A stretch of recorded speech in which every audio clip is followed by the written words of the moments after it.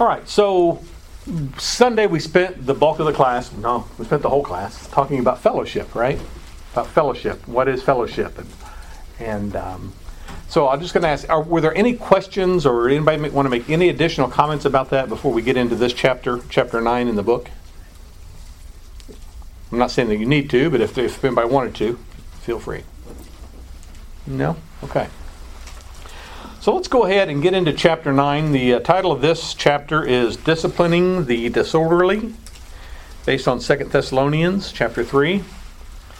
And we'll probably have some good discussion in here. But I want to take just a couple minutes, and I do want to read this story. There again, I don't know if this is true, or if it's made up, or if names were changed to protect the innocent or guilty. I'm not sure. But anyway, I think it is one that's worth considering, and then we can probably make applications of this type of thing in other things.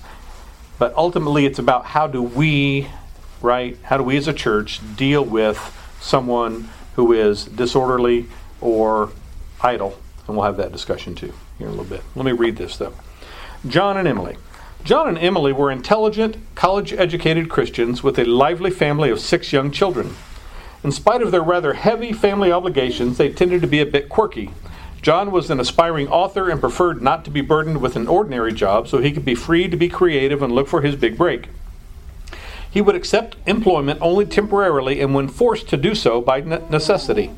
Since Emily was totally occupied with the children and their numerous health problems and therefore unable to work, economic hardship was a way of life. Time and again, John and Emily approached the leaders of their church for help and usually received what they requested. Although the elders and benevolence committee were somewhat put off by John's refusal to work steadily, the decision was usually made on the basis of the children. After all, it wasn't their fault that their parents were unwilling to put forth more effort to provide for them. So over a period of years, the amount of help extended into multiple thousands of dollars. This continued until John one day deserted his family and disappeared, and Emily pulled away from the church, whose leaders finally concluded that their obligation to this difficult family had run its course.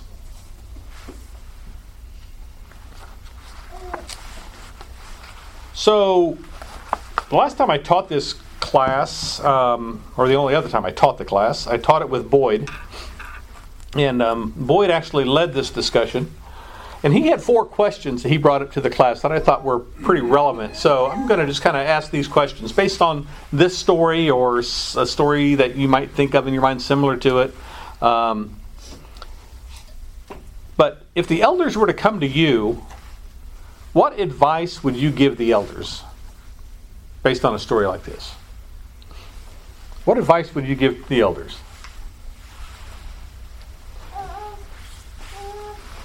Question 2, I'll come back and we'll talk about the answers. Question 2 is, what things in this case would make the elders' decision difficult? Question 3, what would you say should be the elders' main focus? And question 4, who should elders hold most responsible? So, what advice would you give to the elders in a situation like this? You see this happening, you see this going on. Maybe they ask you for advice, maybe they don't. What advice would you give to the elders?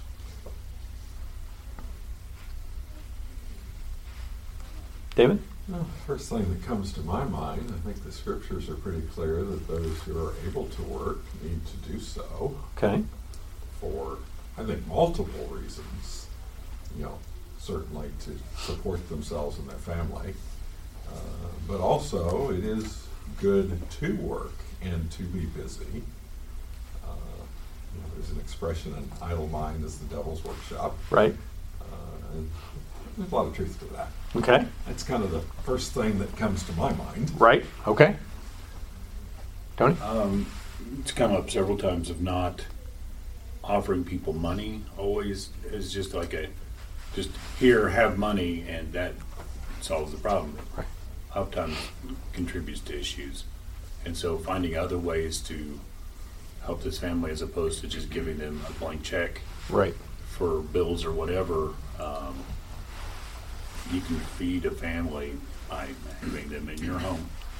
And if more people are willing to participate with that, having them around other people, I mean, wouldn't hurt the situation. And then, yeah, it's no longer a money thing. It becomes just fellowship in general. Right. So, Yeah, so, I mean, I think you bring up a good point, because I'll call it a social word, what social word would we describe what the elders were doing by continually feeding them money? Enabling, right, yeah. They were enabling, right? Now, I'm not saying that there wouldn't have been a time for what they did, but based on this story, it seems like that's the only thing they did, right? They just fed them money, like you said, and having constraint, not having strings attached, but kind of, just even having we'll do this, but here's things that we would hope to see from that. Even if it isn't getting a job, we had a fellow stay with us for 9 months, and we encouraged him not just to find another job, but get himself involved with other Christians. There's plenty of people at church. How about you involve yourself in trying to do that? And the less he did that, and more of just he got a job, worked a job, the less he was involved with people, and just became more and more of an issue. right. And so, not saying that not having a job is okay, but there's sometimes a time and a place that they can be helped, but maybe putting them more in front of people, in people's way, might actually be the thing they needed too. Okay, good. Robin? I think way before I got to this, the story and how it supposedly ended, it sounds like there should have been some spiritual guidance in the area of finances. Sure. Some teaching along those lines. And there's nothing mentioned about if anyone was coming alongside that family in a real spiritual way to bring about a difference, because just giving them money was not increasing their relationship with the other members or with God at all. Absolutely. Yeah, absolutely. Frosty, were you going to say something? I was thinking that maybe there could have been a discussion of, or try to find a job that, help him find a job that will work for him, his... In his situation, what he wanted to do, right, can, right. Continue to do what he's doing with his writing, but still provide for his family too. Yeah. I think it's interesting because I think we're all talking about it, and I think, Robin really and Tony, I think, kind of really hit it on the head too. It keeps going back to what we talked about Sunday, right? Ultimately. What advice would you have given the elders, or could we have given the elders, or would we? That we need to engage in true fellowship with these people before it gets to this point, before it got to the end point. And I think that's what Robin and Tony were really alluding to there. I think that's so true. And the fact that, the story doesn't say that they turned their back on it and they didn't want it. So there again, if we truly have this relationship, this fellowship, this Christian fellowship, this bond in Christ with each other, and we develop it to the point where it is the core of our life, then you can never say never, but I think a lot of these issues would never get to the point where it ultimately did at the end that we see at the end of this story. Craig, and then Ann. It's recognizing what Jesus recognized. He fed the 5,000. He gave them food, and then they came back the next day expecting that. Wanted to be fed. And he wanted to give them what they actually needed, which was spiritual food. And so it's, I think the advice is we need to recognize and help provide for all of their needs. Don't neglect the spiritual needs just by continuing to provide for their physical ones, because you do them a disservice. Right. If all I'm going to do is make sure you have food to eat, well, at the end of the day, what am I doing for you? You've got spiritual hunger that needs to be fed. Yeah. Ann? along those lines, and along the lines of fellowship, one of their spiritual needs is fellowship. And when Paul says in Ephesians that people need to work, one of the reasons people need to work is so that they will have something to give. So part of coming alongside them is teaching them that their responsibility to be part of their responsibility to be working is not just to take care of themselves, but training them to have the mindset of you have responsibilities toward us and toward other people. And so you don't really have the freedom to choose not to work because you have the responsibility to be contributing, not just taking. Right. Good. No, I think that's good. Mom, did you? Well, it seems like the elders really dropped the ball on when she pulled away. According to this, they felt like that their obligations were over. Right. Well, their obligations were not necessarily supposed to give them money every time, but it was going along with what everybody else has said. It was a spiritual thing. Right. And so poor Emily with 6 children, and then the elders didn't think they had anything else to do with them, And I thought that was strange. Right. And then even, I think that, I think this is what you're getting at is that part of discipline is not just when they leave, we say, well, see ya, right? That's not, Right. yeah, that's not discipline. That's not trying to restore. That's not, as we're going to see in 2 Thessalonians, that's not the ultimate responsibility that we have. Again, I still find it amazing.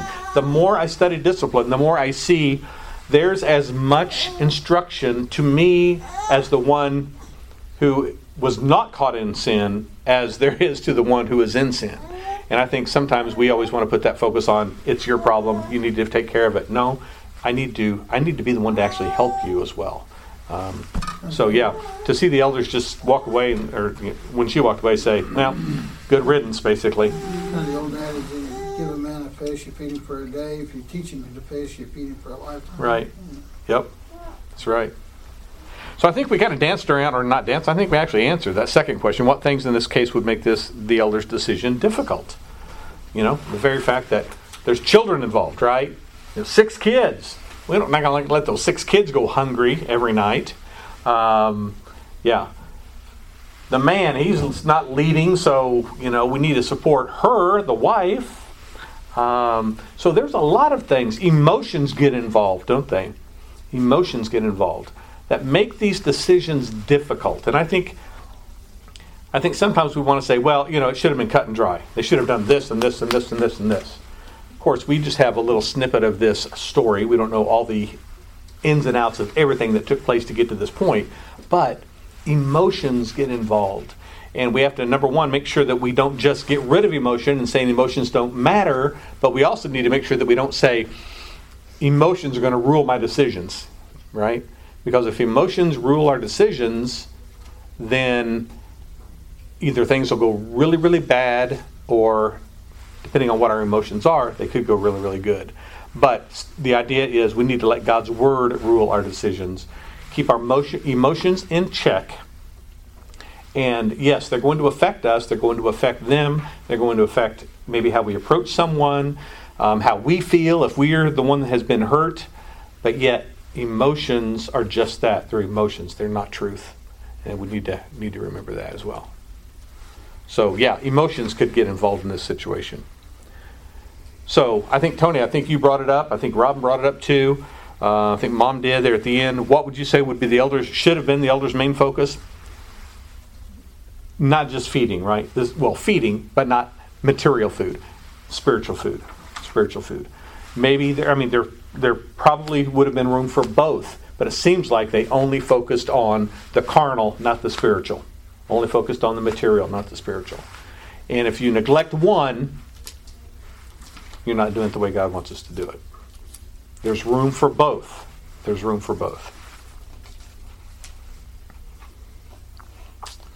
All right. Because we get that backwards sometimes, don't we? Like, we focus a lot of times on the symptom, and we're trying to solve that symptom, but we don't get to the heart of it. Right. Had they dedicated time to whatever sinful attitude this man had that prevented him from wanting to put in a good day's work. If they had developed that and helped with that, he would have developed the right attitude, and it would have fixed the physical needs. Right.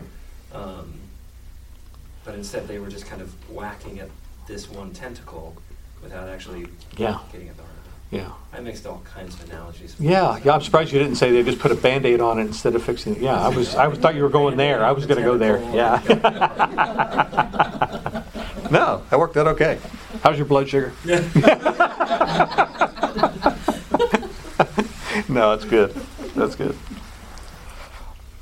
Well, let's go ahead and turn to 2 Thessalonians. That's what this chapter is based on. 2 Thessalonians chapter 3, verses 6 through 15.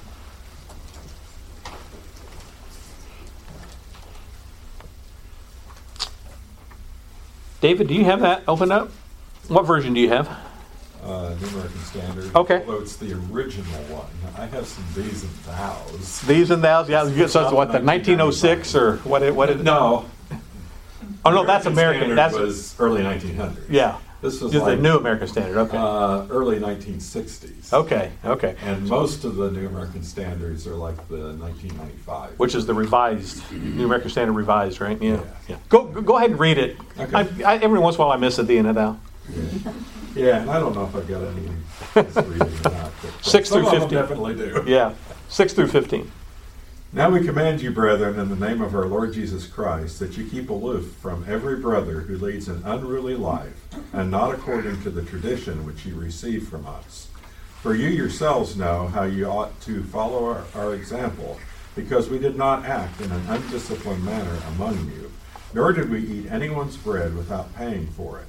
But with labor and hardship we kept working night and day, so that we might not be a burden to any of you.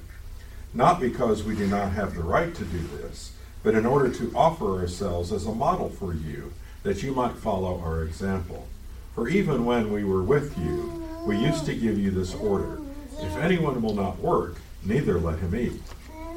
For we hear that some among you are leading an undisciplined life, doing no work at all, but acting like busybodies.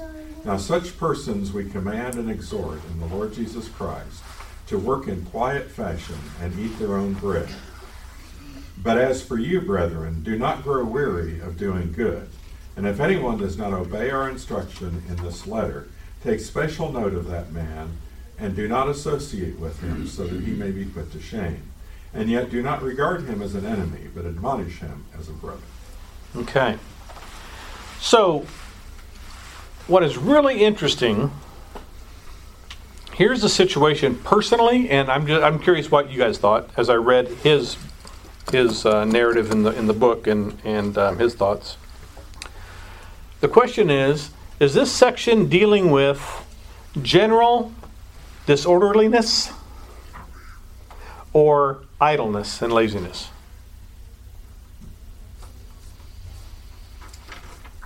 I mean, Paul defines what he says when he says, among you in a disorderly manner, not working at all. So he's kind of hedged it in, or hemmed it in a little bit. Yeah. By defining exactly what he's meaning by Right, it. right. So this is where, and I told you this book was written by a man, right? You may totally agree with him in this. You may agree with me. You may not agree with me. My personal belief, and I'll just tell you this right up front, is that this scripture really is addressing idleness. It's addressing this story that he started this book with. Someone who is disorderly in the manner that they will not provide for themselves or their own, right? They're willing to take but not do. In the book, he tends to say he thinks that it includes that, but because the word disorderly is in there, it basically includes anybody that is doing something that's disorderly. I think there's principle that can apply. I'm not saying that the principle doesn't apply, but I think specifically, if we're going to go and say we have to have book, chapter, and verse for something, this is where we would go to get specific, because I think Paul is specifically addressing this. If someone is being lazy or being idle and not willing to work and not willing to provide for their own, and basically demanding others supply their needs when they are fully capable of doing so. What are your thoughts? I didn't know. He didn't define though what else he would put under this umbrella of disorderly? He didn't. He kind of left it a little wide open. I could see to a point of Paul may be talking about this, Right. But it doesn't mean you can't. That it wouldn't allow for extrapolation past that to maybe to other things too. Right. But it's kind of like you got to be careful with that of like how far you take that. So like without it, I don't know what else it would cover with. Right. Just general disorder. What does that even mean? Like, Right. I mean, does it mean someone that is causing faction within the group? Oh, well, that's You know? a separate chapter. And so that's the thing is like, Right. we deal with that Right. in a different Right. chapter. So I don't Right. know what else would cover. Right. So If it's not covered somewhere else. Yeah. What Right. else would you put under here? So like I said, I think the principle applies, and I think for sure we can talk about it and utilize it, but I think to say that, this is where we go and this is how we handle anyone who is disorderly in any manner, I think there are it's like with anything in the Bible, right? We get a little snippet here, a little snippet there, a little snippet here, a little snippet there, and we can then make principle applications from various things we read.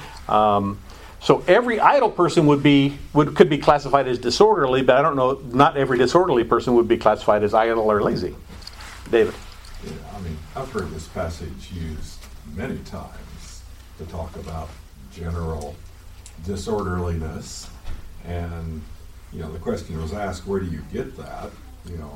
Verse 6, keep aloof from every brother who leads an unruly life and not according to the tradition which you received from us. So anything that is not in the Bible, then it falls into this. Now, I've heard that a lot, used to believe that.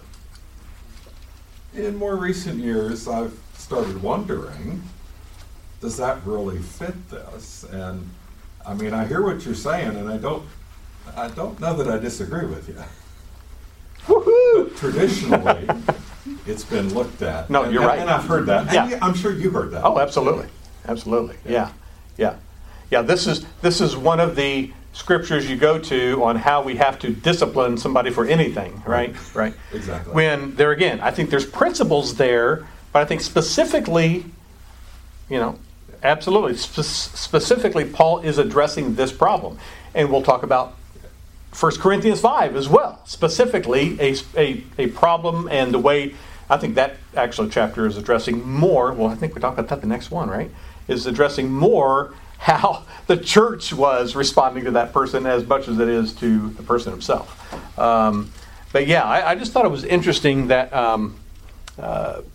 there again, I don't know that our conclusions we would come to at the end of the chapter are going to be different based on that thought, but I tend to see this chapter or this part of 2 Thessalonians really specifically addressing this one issue that was a problem. And it is a problem. It's not that it's not a problem today. It is the same problem today. I think going back in Avon's history, I think we've had that problem within the group before. And so, it's not like, well, this was a problem back then, but we don't ever see this today. No. Maybe even more so today. It seems like how many help wanted signs are out there and people are just not, and they're still collecting unemployment, because they can make more money not doing something than they can going to work. Or standing on a street corner. begging for money. Yeah, wanting money, right. Robin? It seems like they were very concerned about making this point with these people. They said, we are here, we are teaching you the scripture, we're working for you. We would have a right to ask you to provide for us, but we're not doing that. We're Right. teaching and we're working to support ourselves and feed ourselves so that you won't have a misconception about this. Right. Yeah. No, I think that's absolutely right. It's absolutely right. So, not only when in reality a full-time preacher is working, right, but they were doing extra work, so there'd be no question at all that anybody could say, well, you're not really working. All you're doing is teaching the gospel. Right.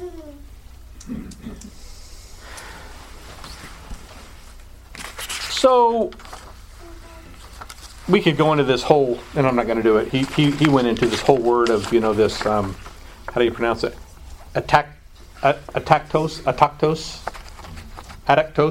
however you pronounce it, meaning undisciplined or disorderly. But there again, I don't think ultimately that is the big issue here. I just wanted to bring up that point that, as you go through this book written by a man, he's drawing conclusions, and if you draw conclusions and they're not, exactly the same, but they're still the similar principle, I don't think that it means that one's right and one's wrong, definitely. I could see where it could start disorderly because people could feel that family is taking advantage of the church and nothing's being done. So then you got talk behind these people are talking to these people, and like verse 11 said, acting like busybodies. Right. I think it could cause. It could cause disorderly. some disorderly. Yeah. No, I can see that. Yeah. So. Yep. I can see that. So what does Paul say? How should the church respond? How should the church respond?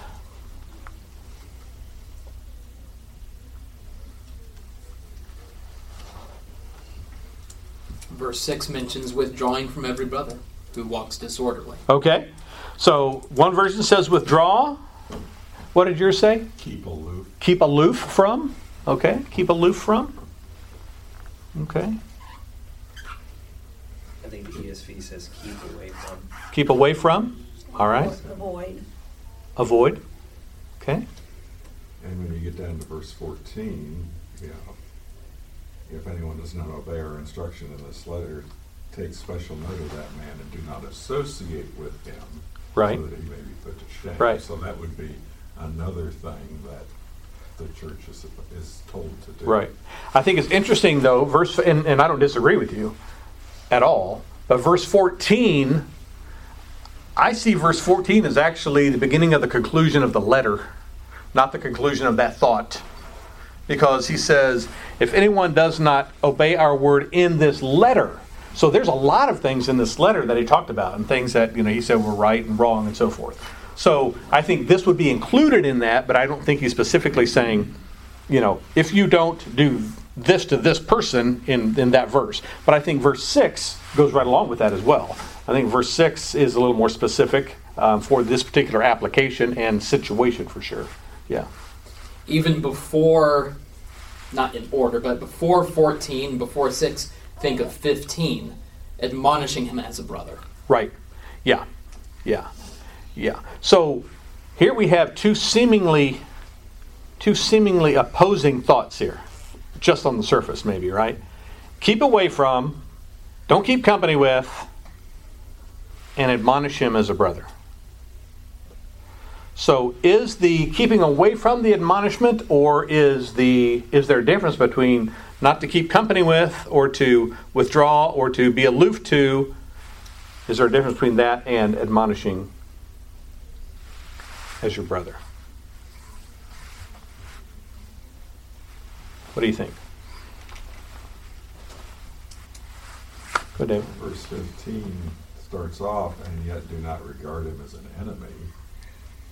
We tend to avoid our enemies. We try not to be around them. But admonish him as a brother. And so I don't think it means totally stay away from, never talk to, never have any dealings with at all.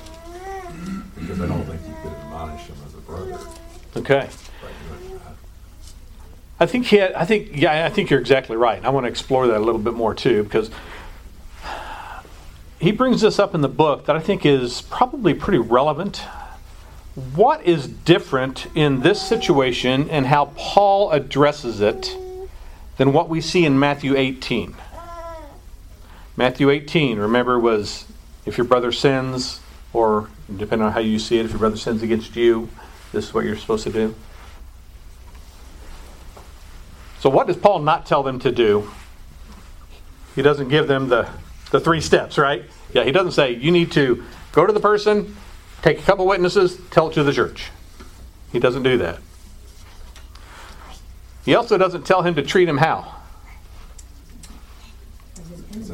as an enemy, or what is it? How does Matthew 18 say? Treat him as after you tell him to church, treat him as a Gentile or tax collector, right? Gentile or tax collector, right?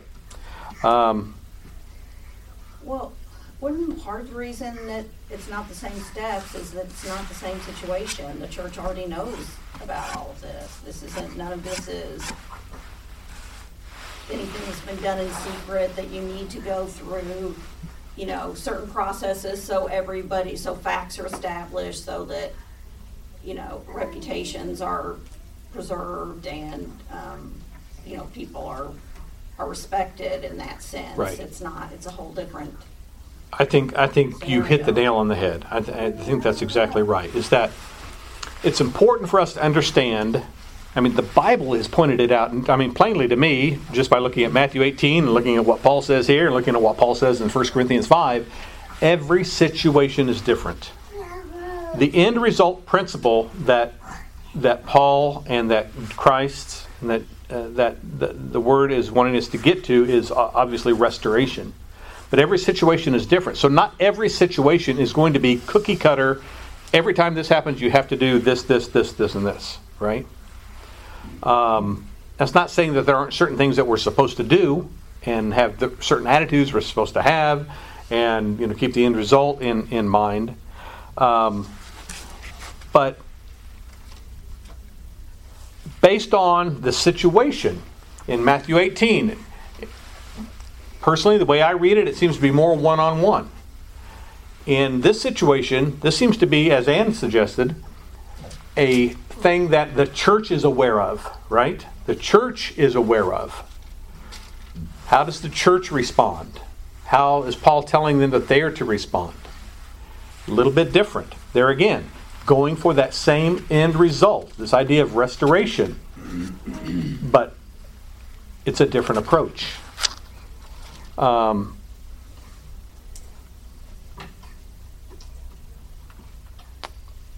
I want to go back to... go ahead, Craig. If you think about how these messages were consumed in the first century, the letter would be delivered to that local congregation and typically read out loud to the collective. So imagine you're in the collective and you read or you hear someone reading, "For we hear that some among you walk in idleness, not busy at work, but busy by..." Like, that letter's talking about me, right? Right.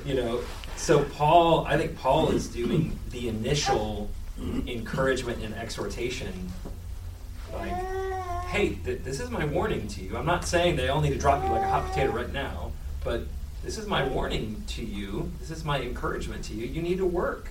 You need to be busy doing good things. And then he kind of puts it in the hands of that local group of, okay, now what are you going to do next?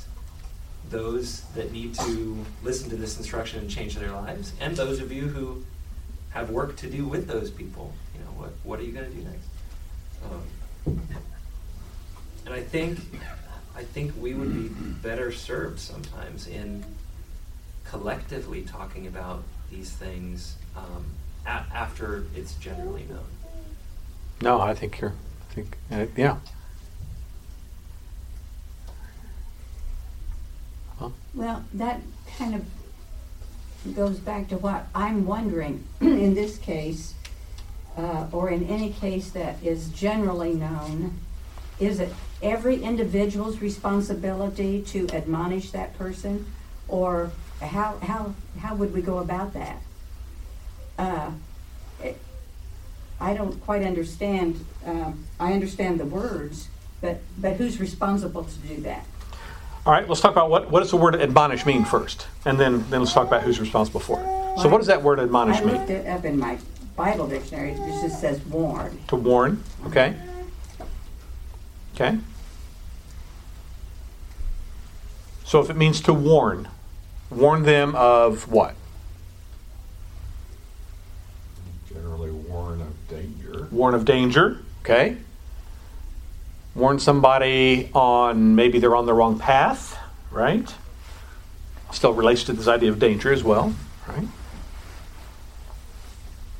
And Paul says to the church in Thessalonica to admonish that person. So the question is it just the responsibility of the elders to admonish the people because they're the shepherds of the church? Or is it our responsibility, and we probably would all do it differently, right? Maybe someone would write a note, maybe someone would make a phone call, maybe someone would just say, just want to let you know I'm praying for you. But should we all feel a responsibility to that person to admonish? Robin? I was going to say that, and I did not look it up in a dictionary, but admonish to me carries with it a warning, but also a clarifying of what it is exactly that others are bringing to that person's attention about their misbehavior or in whatever way it is that they're being disorderly. Okay. All right. So a warning, a clarification to make sure that they understand what the problem is. And then might we also throw in an encouragement too, to do better? Maybe too, yeah. No, I think that's a good point. Tony, were you? So what do you think? Whose responsibility is it? Heidi? Just from the comments, but also just our past lessons. I haven't been to all of them, but it depends on our relationship with that person and our fellowship with them. Yeah. I can't go to somebody that I don't know very well and tell them they're doing wrong. So I might write a card. So maybe everybody has some responsibility, but it is different because of our relationship.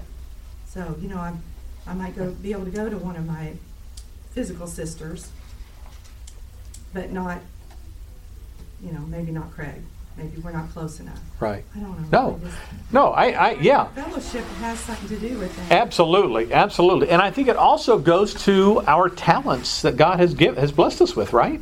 Some people have the talent of verbal words, of going to a person face to face and talk to them. Other people maybe don't have that talent. Maybe it is a card. Maybe it's just in passing, just want you to know I've been praying for you. Maybe, whatever. But whatever it is there a responsibility for everyone in the collective? Right? This is where sometimes I think we struggle when we talk about the church and what the church, maybe what the church can do, what the church can't do. And that is separating out the collective and acting as one, or individual members of the collective as representatives of the one. And so this idea of admonishing, he was given to the church.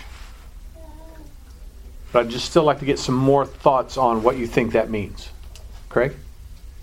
I like the word warn, and that is a way that word can be translated. If I see you getting ready to step into traffic, and if I don't say anything, you're going to get hit by a car, I'm not going to feel bad at all for warning you. There's danger.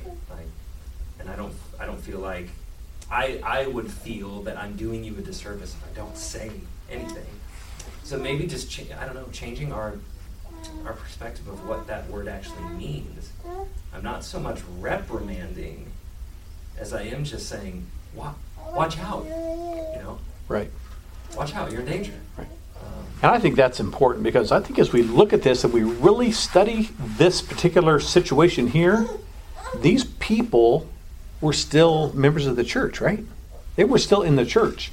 Paul was reprimanding them and talking to them because you had busybodies, you had people that were idle, you had people that were devout, all still together, it seems, it appears to me.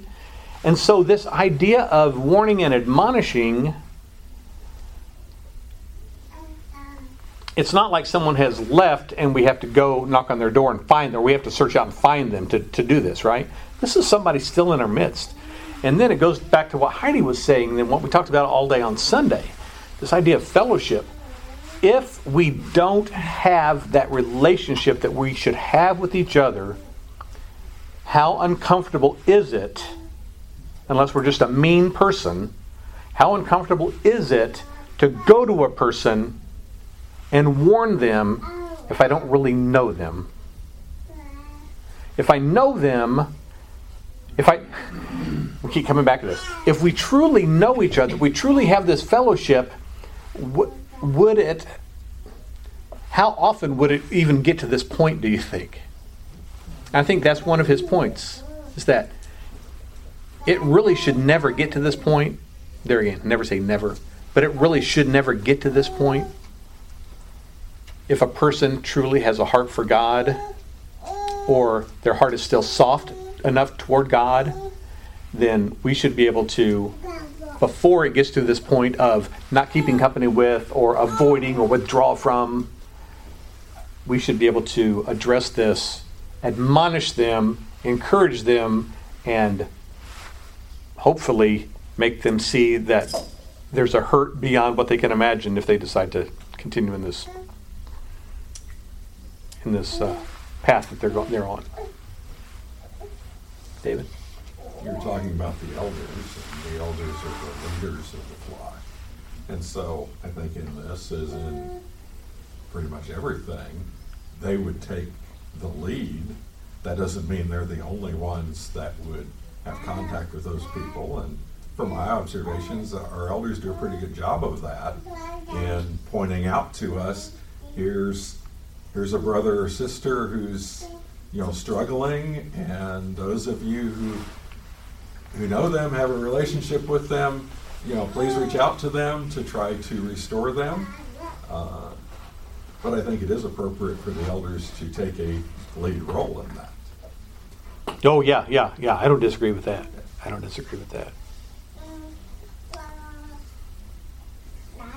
I think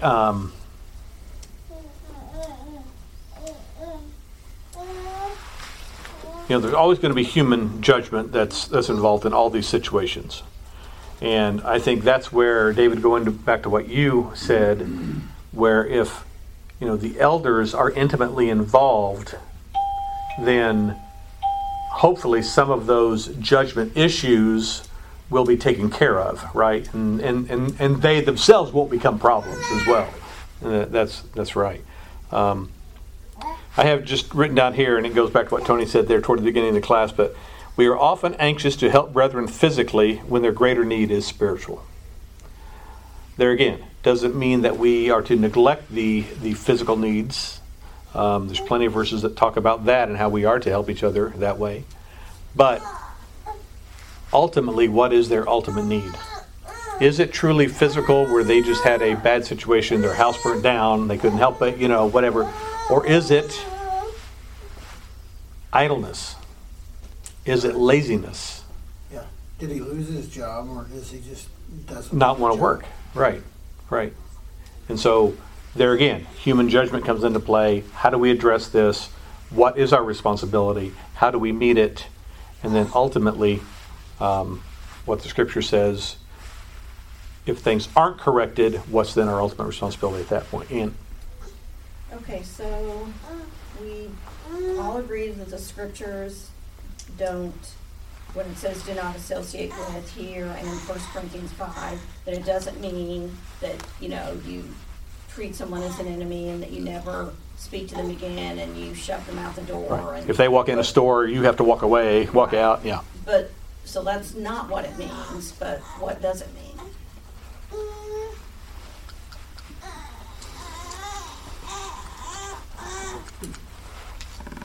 She's asking the class. I am. I'm asking anybody who has a good answer.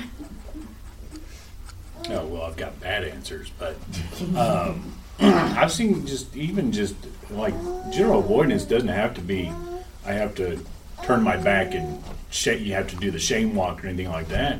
Just the fact that sometimes I might tamp down a conversation,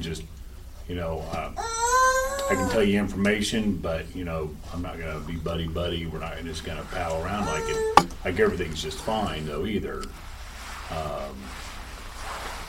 But that's more than just even this. That sometimes that's the interaction with family members who are wayward. That Yeah. See, you've got a husband and wife situation, right? Yeah. Where the husband falls away. Does that then alleviate the wife of her duties as a wife to her husband? But I mean- yeah, it still kind of follows the same type of suit, Right. though, too. Of there may still be some interactions that are kind of essential, but just to go on carrying on like just joking around. Oh yeah, let's just have a good time. Come on over. Let's just have a good time. Yeah. Right. Not the same anymore. Right. Yeah, and this is not the answer, but one of the things that I always try to think, and Russ and I have tried to do this with Cameron in our situation, is our interaction with him going to give him the impression that we condone his actions, Yeah, that's the thing right there. right? Yeah, that's what I was That we condone his actions. I had that discussion. It's like, we can try to teach them, bring them back, but we got to make sure that we don't give them the feeling that we condone what Yeah. they're doing. Yeah.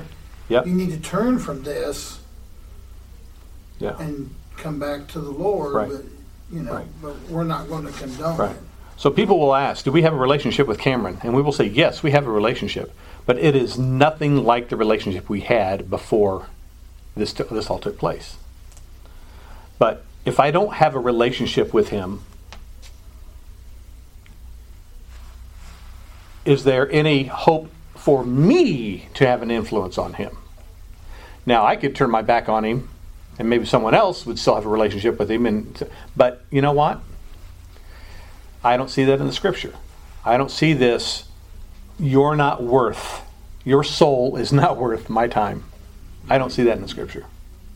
And so, yes, relationships, admonishing, keep in mind, this idea is restoration.